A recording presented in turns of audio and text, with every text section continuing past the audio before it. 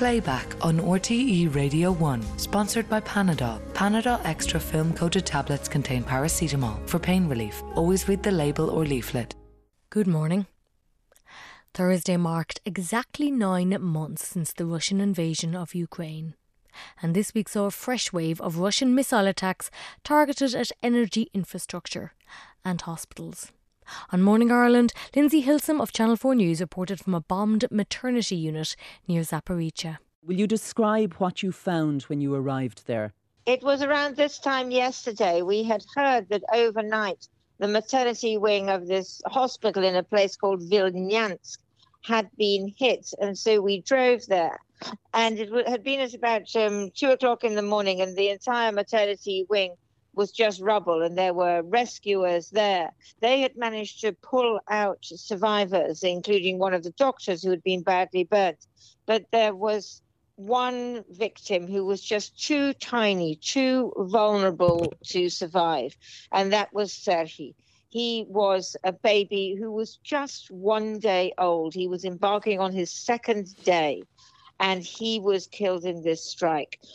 His parents were both still there. Of course, we didn't try to speak to them. They were just too shocked and, as you can imagine, in the most terrible state. I watched his father just standing in the corridor, just not knowing what to think.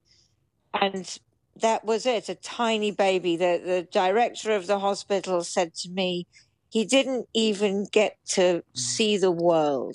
And that was what happened when a Russian missile struck the maternity wing of that hospital.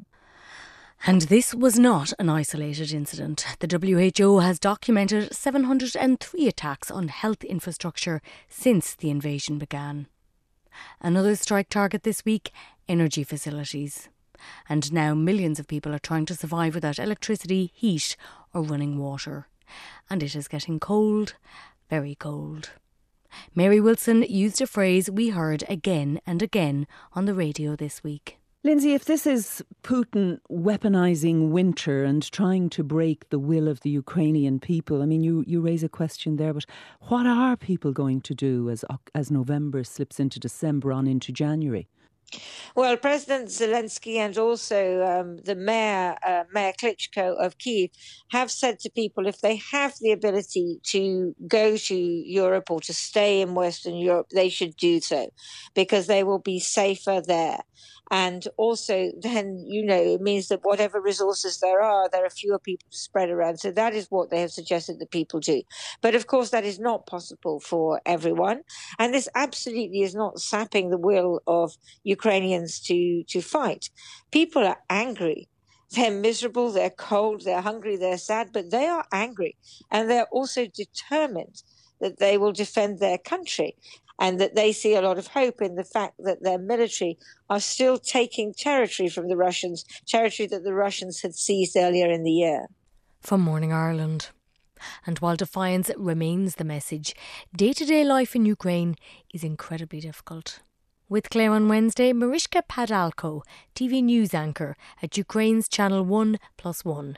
We just finished our shift and the air alert started, so I'm being in the parking lot of our TV station where we have a bomb shelter. So yes, we're following all the news about the explosion that already taking place in eastern and southern Ukraine, and we know that some missiles are on the way to Kyiv. That's why we're being very cautious about this air raid alert.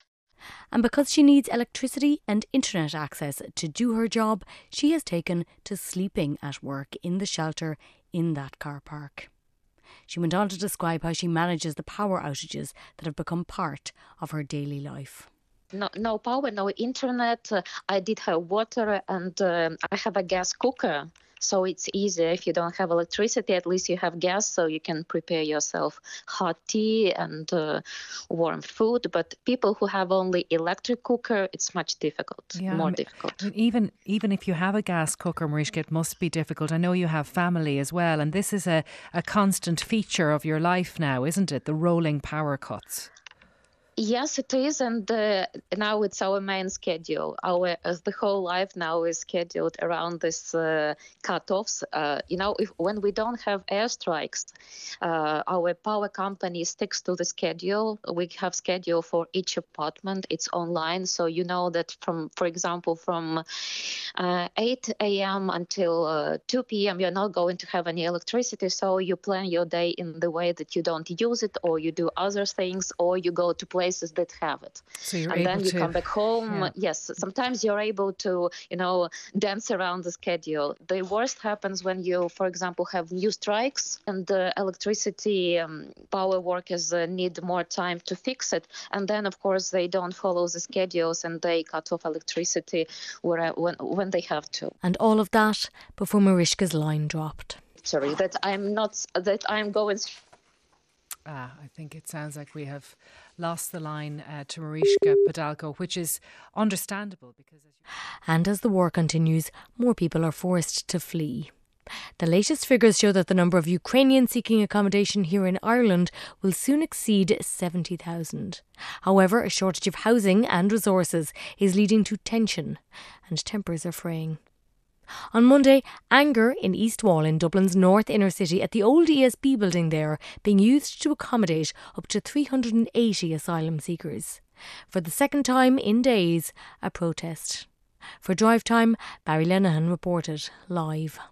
A crowd of 300 gathered here on Saturday. Between 350 and 400 are here at the moment, blocking traffic here in the inner city here in Dublin at the peak rush hour time. The protest began around 5 o'clock. We've had 3 speakers already, 2 from the local community. At certain points, a section of the crowd has chanted outside the building housing the asylum seekers here, get them out, get them out. Although the local speakers from the East Wall area appealing for them not to just come out with such rhetoric. However, a third speaker then addressed the crowd after the PA system broke and espoused how, in his view, this was part of a so-called great replacement theory, what was happening here, and that there's a section of between 20 and 30 people with Irish flags as well here as well. The first speaker from the local area said that people were more than welcome into the East Wall area. This Nigel Murphy, a local resident, but that there was, without consultation, that this could not happen,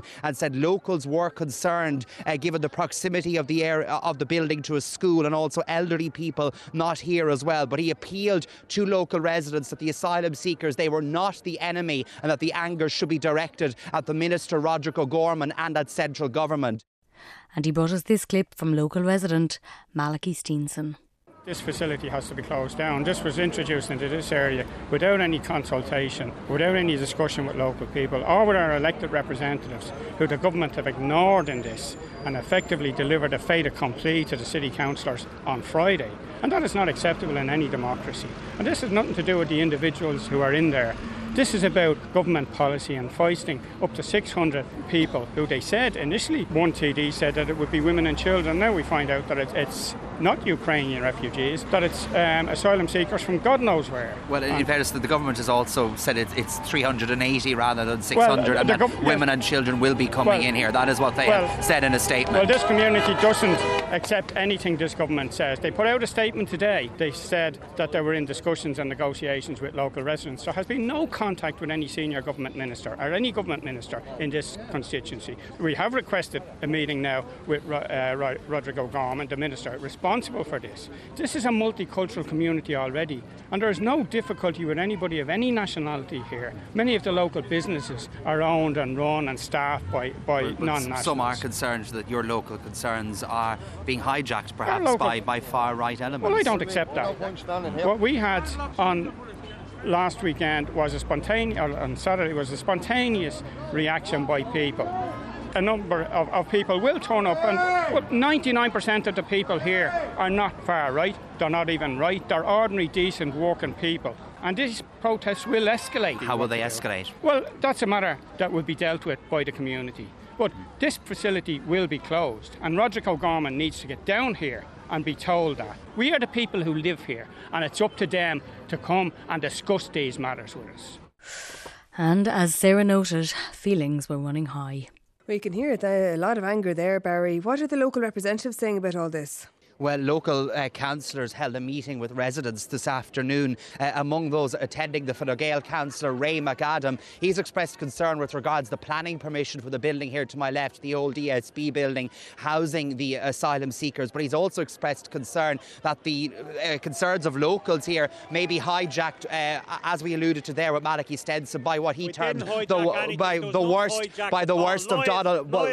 worst of Donald Trump style politics. That's what Ray McAdam said. While the Green Party councillor Janet Horner, she said that an information booklet will be distributed to locals in the coming days with regards to the new centre here, while the independent... Barry Lenihan for Monday's Drive Time. Now, the following day, local TD Gary Gannon of the Social Democrats joined Clare. As we all know, people are hurting.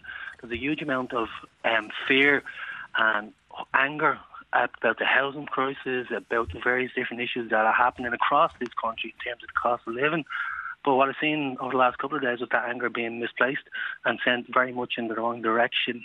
What I also seen was fringe elements of the far right, people who would have very clear anti-immigrant views, who were whipping up a hysteria in the area and making people have a sense of fear of the unknown. And I think that's what manifested itself last night and on Saturday. Look, I'm a representative for the area. I will talk to people throughout the constituency, but I don't want to see those scenes again. I think people have a right to pursue international protection in this country. Those people who are being placed into an old ESB building, they're not taking up any other spaces in this country. They're here seeking sanctuary, they're here seeking refuge, and I think we have an obligation to meet that. Now, Gary Gannon had taken to Facebook to make those points, and his post got a lot of reaction. Strong reaction. We had a look this morning, and at about 5 to 9 there were 172 comments underneath your post. Yeah. People saying people are worried about their children. Are these men vetted? Pointing out there are homeless children on the streets. The HSE waiting lists are taking literally years. I mean, how do you deal with that perception that people are being left behind? I took a very clear decision yesterday to meet people where they are, and for me that was on that Facebook platform. I've seen people who have known for a very long time who are sharing kind of memes about pictures of homeless people here in Ireland, or perhaps not even, just pictures of a homeless person on the street, and then juxtaposing that to people who are seeking international protection. So I took a very clear decision to use my Facebook page, which I don't use very often, to be honest, knowing that that would be the reaction that I'd probably receive. And I wanted people to be able to kind of come at me and start a conversation. For me, that's a process of starting a conversation with people in the constituency. So they're talking about the vetting, they're talking about... And look, I want to be able to say, look, in this country, we've had people who work with children, people who have intellectual disabilities, people who are coming here from parts of the world, be that Ukraine, from Afghanistan. They're here seeking sanctuary. If somebody comes here from Afghanistan, for example, who are in our international protection system, and I met a couple last week from the LGBT activists who came here seeking sanctuary, they're not going to be able to be vetted. We're not going to contact the Taliban, and, for example, and ask them for a background check on a person. That doesn't happen. It's not realistic. But it is being whipped up by far-right and fringe movements in this country who are making those claims and talking about not only unvetted men, but I'm also hearing things about men of fighting age. That's not language I associate with the people of Ireland, the people of Dublin. That's language that is being transported in here from fringe movements in the US, from in the UK, for example, and I think it's absolutely essential that public reps in the area, actually all leaders in the area, be the community reps, civic leaders or political leaders, take a stand against this. So I used my Facebook page last night as a way of starting a conversation. I knew that conversation was going to be very tough to begin with, but it's one that we absolutely have to be having. Gary Gannon of the Social Democrats. And staying with conversations, yesterday Ministers Roderick O'Gorman and Paschal Donoghue met with representatives of the residents of East Wall, with Minister Donoghue thanking them for raising, and I quote, very important and sensitive matters in a direct and appropriate manner. He said he would continue to engage with local residents to address their concerns. However, whether that is the last word remains to be seen. Back in a bit. Welcome back. There was a lot on the radio this week about doggies.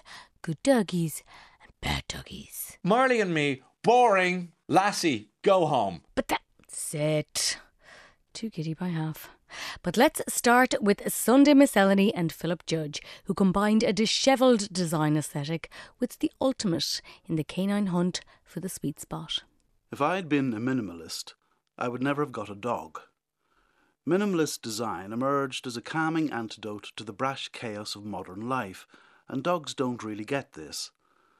When a dog moves in, sleek surfaces are dishevelled, smooth lines get roughed up, and serenity is severely ruffled. Our boys had sustained a long Get a Dog campaign for months before we chose her. They told us endless tales of their imagined adventures with a succession of loyally affectionate huskies and Alsatians. But once they grasped that a big dog required perhaps 3 hours exercise a day, thereby drastically reducing Xbox time, they wised up and scaled down.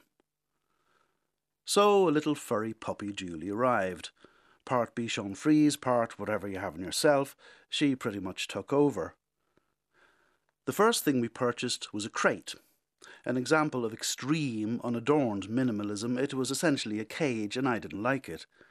We'd been persuaded that nightly imprisonment would teach her a secure sense of place, but I wasn't convinced. Besides, if we had to succumb to the architecture of incarceration, I would have preferred a Chateau Bastille with a playful turret, rather than something designed to hold Hannibal Lecter. We decommissioned the thing to make way for the Christmas tree and locked it in the garage.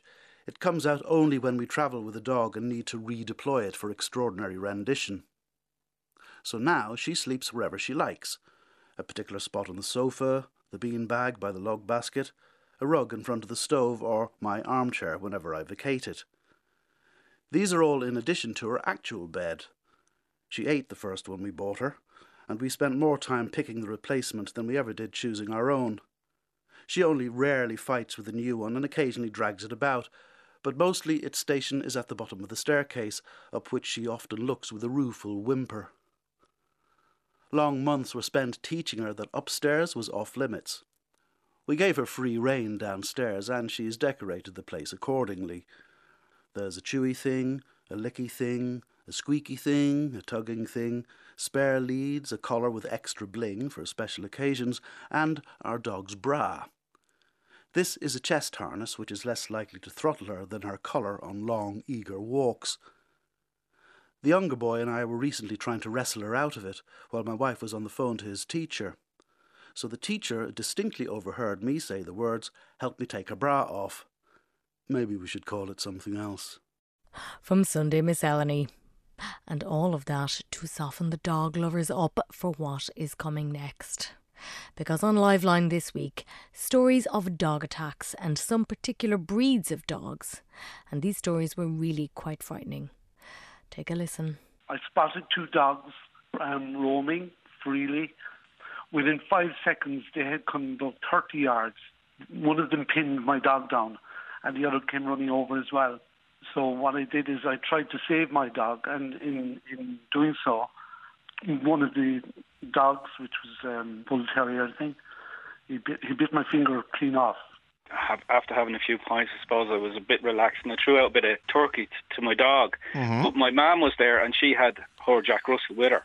Okay. I had a dog. My dog was a Doberman Pinscher. Okay. And they were out there having a nice time in the garden. I threw out a bit of meat, and then they started to fight. And I intervened, and I had a collar on the Doberman, and I held the collar, but the Jack Russell went around his back and jumped at him and made a snap at him, and my lad just turned to bite the Jack Russell, but he bit my hand instead. And the top of my finger went floating up into the air, and the blood spurted down my hand like an oil well, you know. So he knew he'd done wrong, but it wasn't his fault. It was my fault. Yeah, but it was your finger and his mouth. It was my finger. It was my finger in his mouth. Yeah. Years ago, Katie, I was out the road, and I got a bad bite of a dog in Kells in County Meath. I was out for a walk, and there was a Labrador dog, and he went for me, and he grabbed me on the arm, and he put me in a lock, and I was there trying to get him off me, and I managed with the other hand to get him and pull his tail to get him off. Now, he gave me an awful doing. I ended up in Our Lady's Hospital in Navan. I had to have surgery on the arm.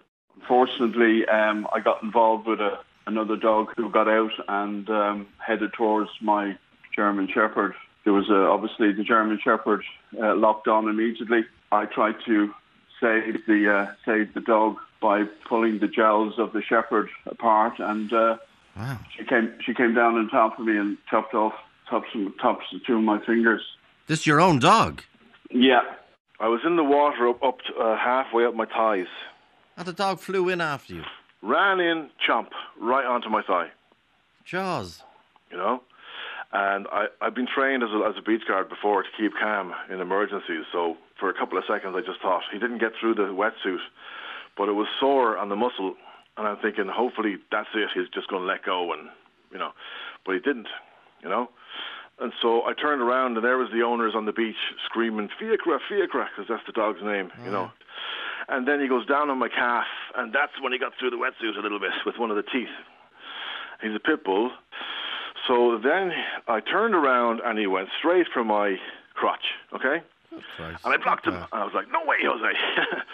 So I blocked him and was just about to elbow it in the face. I said, feck it, pardon my French. I turned him around, I grabbed him around the neck as hard as I could. I got much skin as I could around the neck and the belt, and I held him up against my leg, and I walked him in, hoping to God he wouldn't bite again, which he didn't, and I gave it over to the owners.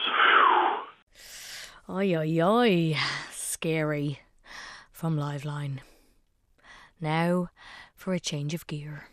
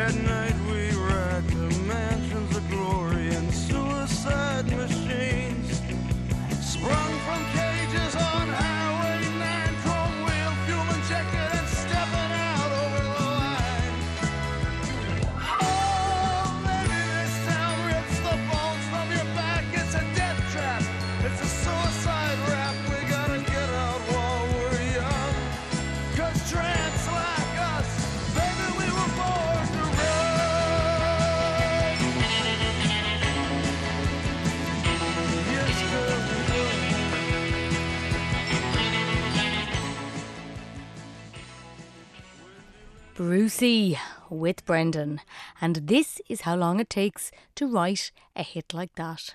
I gather it took months for you to get Born to Run to a point where you were happy with the sound of it. Is that true? That took 6 months. No way. Yeah, a long time. and are you a bit of a perfectionist? What was it you didn't like? Well, that was a song where I was inventing myself. You know, there's always one song where you're in the actual process of self-invention. And then after you create that piece, you start working on that model. So I wrote Born to Run. After that, Thunder Road, Jungle Land, She's the One, The Night, 10th Avenue, Freeze Out, Backstreets, all came from drawing on the style that I'd created with that piece of music. So you're in the process of self-reinvention. Sometimes it can happen in seconds. Sometimes it can take a while. Now, Springsteen has had truckloads of hits, but it might just be the 1982 album Nebraska, which he thinks might be his ultimate legacy. And it's just you, a guitar, mouth organ, tape recorder in a room, wasn't it? That's right. When something like this comes around like that, it's 40 years ago, A, does it shock you a lot? And B, do you go back and listen to it again, and does it bring you back to that part of your life? Yeah, I hadn't listened to Nebraska. Then somebody told me it was 40 years old. And so I went and listened to it.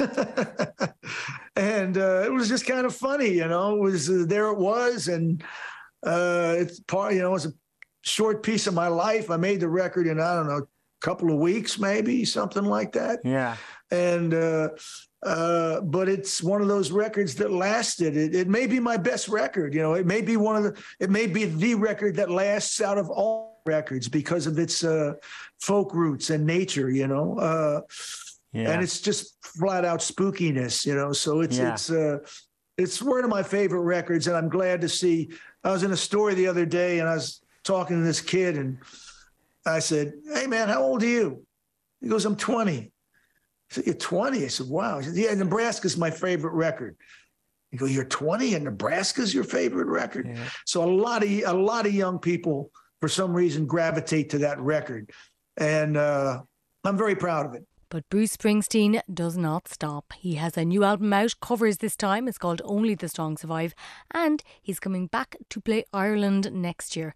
And it's fair to say he does seem to have a little bit of a grow for us, if we do say so ourselves. Yeah, I got my little stops that I like to make, and it's pretty cool when I go. Everybody just says hi. You know, buys me a drink or something, and I got to get my fish and chips and stop here and there and I have a great time, man. Okay. I love it. Hey, hang on a minute, Bruce. They're buying you a drink. You should be buying them a drink. It's true. I'll have to remember that. Oh, we're laughing all right, but get your round in, even if you are Bruce Springsteen. Back in a bit. Welcome back. James McGill has been on with the Darcy a few times, but they finally met in person this week. Good to see you in the flesh. Great to see you in the flesh. Feels like a weird Tinder date that's kind of gone back and forth, but we finally connected. Finally met you. And James had a pretty good life, a job at Google and lots of friends. Great social life, great job, great friends, great family. Things were going pretty smooth. Yeah. Everything, I was like checking goals, I was hitting boxes, nailing it, I thought. And then, boom, things took a hard left real quick. And that hard left, a rare form of lymphoma. And back in May 2020, at the age of 33, he almost died. There was definitely points where it was end game. I think we spoke about before. My weight was at like 32 kilos, I believe. And people were waiting for phone calls. Then I'm just being like ignorant and did a 180 and just kind of messed with their heads a little bit more and just wasn't getting enough attention. Yeah. So, there was something in the brain. Yes. I had CNS lymphoma on the right side, which affected mobility on the left. And then there was one on the frontal lobe, which could have affected my cognitive skills and speech and memory and stuff. And fortunately, or unfortunately, depending on who you ask, that's all good. So your personality hasn't changed? No, I can't blame the limb injury on that one. Yeah. Although you may. In the future, I might try to pull it out of the bag at times. So you had some dark days, I'd say. Yeah, I mean, the fluorescent lighting in that hospital didn't help. But it was definitely an interesting period of... I mean, look, I never had to do a Zoom quiz. So right, you avoided that. We avoided that one, so there is positives. Oh, the dreaded Zoom quiz. But James has been through one hell of a few years. But this time last year, his goal had been to get home for Christmas, which he did do. But then in January, after the high, came the low. There was a build up to that, bit of excitement. And then I suppose come January, the realisation that I am home, but I'm a wheelchair user. My life has changed beyond recognition in the last year or so. And then getting your head around that. Yeah, I think that's when reality kind of kicked in hard. And almost the PTSD element of it, like what actually happened. And there's a build up of, oh God, now I've got like, am I going to be stuck in this bed? What does it look like? I'm in a ceiling hoist, all these kind of things. And then conversations began with Dún Laoghaire about going out there for rehab. And what were you been told about your mobility? I don't expect much, really. Right.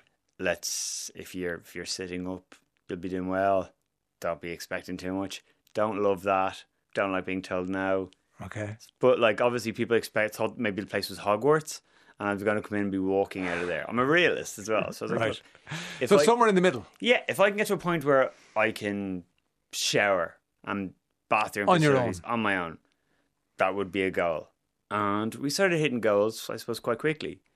And some of that progress is down to neural pathways. There's still a blockage in the brain, but we're creating new pathways to... Because, yeah, we probably talked about before, neuroplasticity. There's a brilliant book by Norman Doidge. You should read it, and it's about creating new pathways and how possible it is, because people didn't think that was possible before. Yeah, there can be a disregard for what it's a brain, it's done, game over. Yes, yeah. Whereas the focus is now that can be achieved, and we are achieving it, and it's repetitive, it's tedious, but I mean, it's part of the process. And yes, there is progress. But as much as you can hear that James is great crack, what was as impressive was his honesty in talking about the despair he sometimes feels. You had panic attacks? Panic attacks, severe. I'd go like from 0 to 100 real quick. Catastrophizing everything. And that's completely understandable. Yeah. And as a control freak, which I'm not really allowed to use the word if my psychologist is listening. Why aren't you allowed to use it? Apparently it's got negative connotations for me, so I'm supposed to say agency. Right. But I'm a control freak. You like agency a lot. lot. Yeah, I love it, mad for it. But so relinquishing control and doing all of that was quite difficult. But it was an intense physical structure of starting at the basics. Yeah. Looking at toddlers with jealousy and going, damn it, he can just sit up. I can't do that. Can't just walk. Where's it gone? That must be very real. Looking around, people just walk past you, and if you're having a bad day, you go, that's not fair. Yeah, kind of. Yeah. You're kind of going, I used to be able to do that. Yeah. I can't. Will I be able to do that? And then Ray went with 2 big questions. At what stage do you go, and we were talking about acceptance, do you go, well, that's it, that's as far as I can go? I'm not there yet. Right. If it comes, great. I'm okay. If the wheelchair is here for the foreseeable, I'm totally cool with that. I love a seat. And that's fine. I don't like queuing either. You don't really have to do that. Right. But right now I'm still seeing progress. And I'm kind of, I suppose, we're beginning to walk. We're taking steps. I use it like a tripod and I'm kind of, it's like drunk Bambi on ice. Right. Or somewhere outside Harcourt Street at 4 a.m. So, and I kind of looking at people going, I'm definitely better than you at this sometimes, you know? When you have the quiet moments and you're thinking about your future, what way do you see it? Great question. I stopped doing that. Oh, did you? I Right, did because I was that guy 3 years ago who had a plan and it was X, Y, and Z. That's gone. It's changed. I don't know. So you know that life can turn on a penny. 100%. Yeah. Absolutely. I'm one bad MRI away from something changing, so let's just go with the flow. You see. And look, the more people you talk to, it's terrible that it takes something like that for us to understand how to live our lives, but that's the way it happens. If anything, it's been freeing in a weird way, and I've kind of gained this new, I don't want to say self-confidence, but lack of caring. Yeah. Right? And maybe that's just being in your mid-30s or whatever. But no, it comes from what you've been through. I generally don't care anymore. Yeah. Initially going out, I was like, ooh, weird guy with the bleached hair is kind of rolling in to a club. Is that going to be weird? They're not looking at you. They don't care. It has been quite liberating. They're living their own lives. Yeah, exactly. The only way you'll affect them is if you roll over their toe with one of your wheels. That's just only sometimes by accident.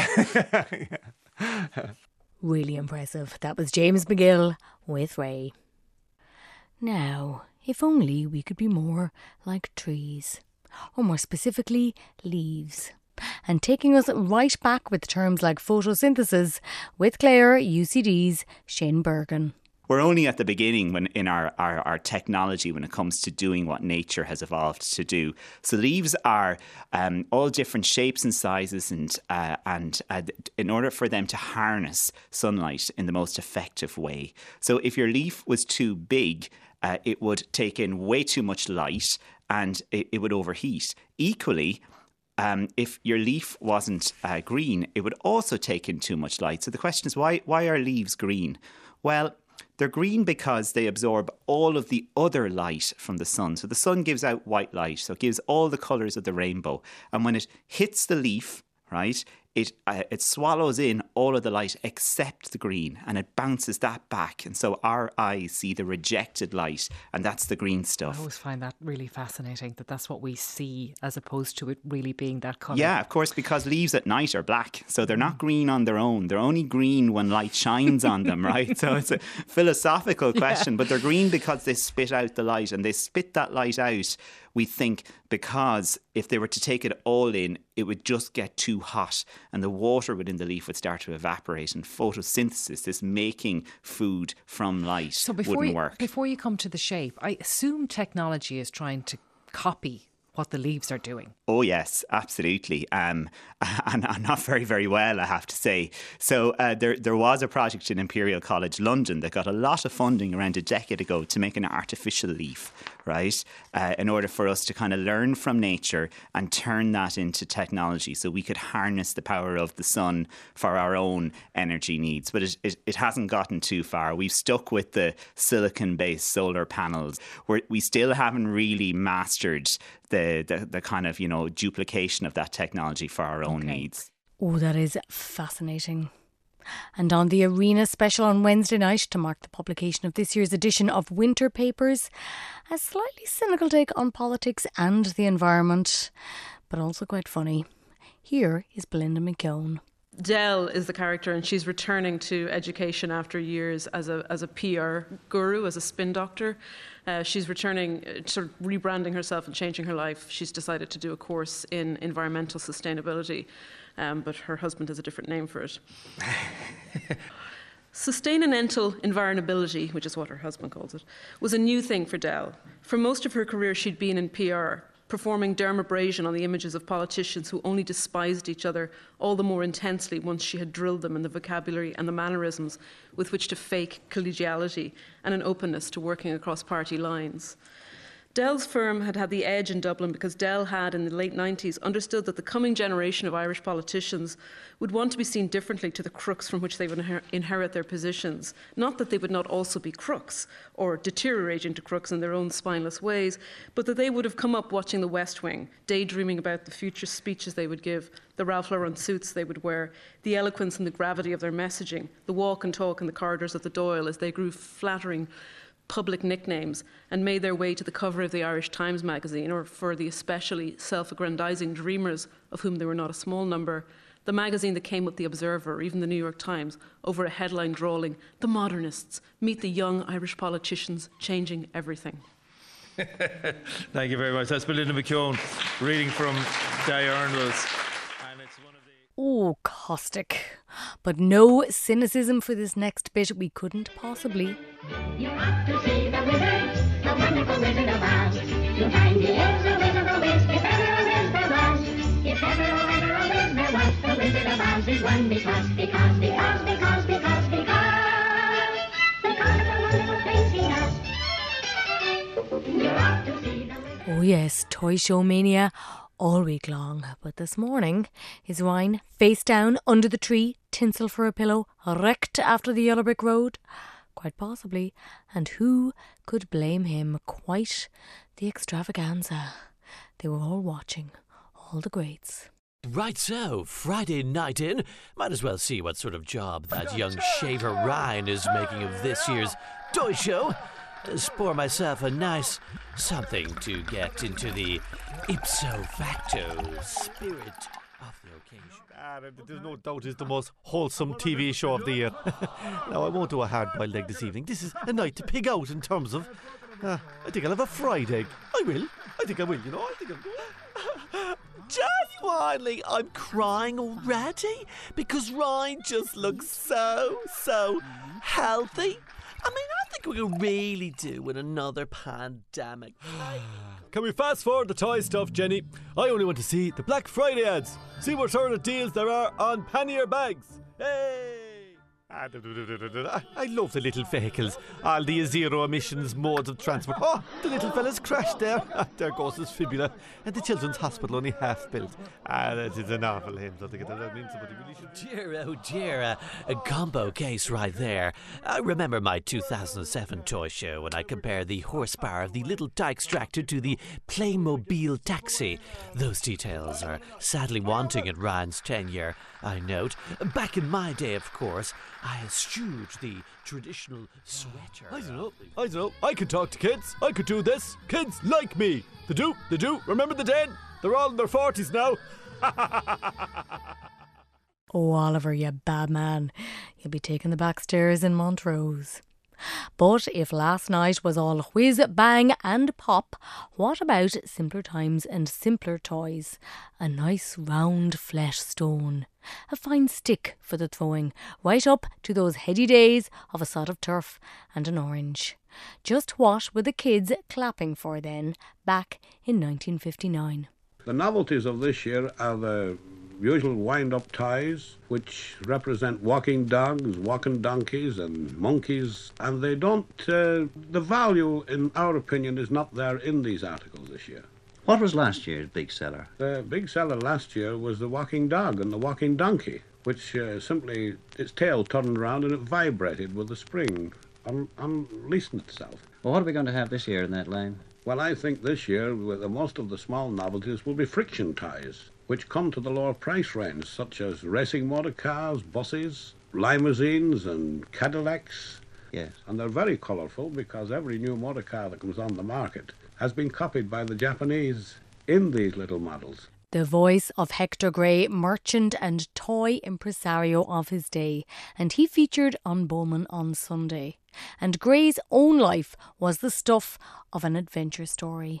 He was from Scotland, born in Dumbarton in 1904. He left school at 15, became a cabin boy and sailed along the Asian trade routes in the 1920s. Japan, Hong Kong, China. He learnt the street trading skills of the ports along these routes before arriving in Dublin in 1928, where he first stayed at the Ivy Hostel. Soon he was street trading on the north side of the Halfpenny Bridge, where he quickly earned a reputation and soon enough had some shops. By the time of this interview in 1959, Hector Gray was a millionaire. Wow. And perhaps he had been so successful because for him a toy was not just a toy, oh no. He was all focus groups and what he termed play value. When I'm buying toys, I've got to spend such a lot of money that I've got to make a very close study of the play value of every toy we import. And we often give children these toys to play with and watch them through keyholes and through windows before we place our final order for the large quantities which we purchase. And even a little van now, a little mechanical van, if they can open and shut the door, that makes all the difference in the play value in that toy. They've got to move, or you've got to do something. You've got some sort of a movement in the article, or you've got to be able to do something more than just look at it. And what about this for grown-up play value? The drinking monkey. I'm sorry, pardon? The drinking monkey. Go on. That was a monkey who kept drinking stout, bringing the jug up to its mouth, emptying it, and then when it dropped its hand, it filled again, and it kept drinking all the time. In my opinion, had no play value, because it only done the one action. Yes. And I think the fathers played with it, not the children at all, because it had no interest for children. Let's hope not. The Drinking Monkey from Bowman on Sunday. Liveline would get at least 2 days out of that one. And just before we go, spare a thought for drive time. Not doing well in either the toy or play department. I bought a jigsaw a couple of years ago and it remains in the box. I could not... I won't use the phrase. I wouldn't have the time. And plus the kids would drag it off the table and I would just get frustrated. But that's exactly the point. Yeah, that's exactly the point. You have to find your right fit. You know, if it's not your right fit, it's not play. You know, when you think back as a child, what you loved as play, you didn't plan it out really. You didn't have to schedule it. You just kind of went along with something that you liked. Watch if you see a football in the field and you kick it for play. Sorry. Go on. Oh, the die was cast young. And as for Sarah, is this the worst Chris Kindle present ever? Mine was a €20 voucher for a men's clothes shop. Deadly serious. Shocking. Well, that is it from this week's playback. Thank you for listening. Talk to you next week.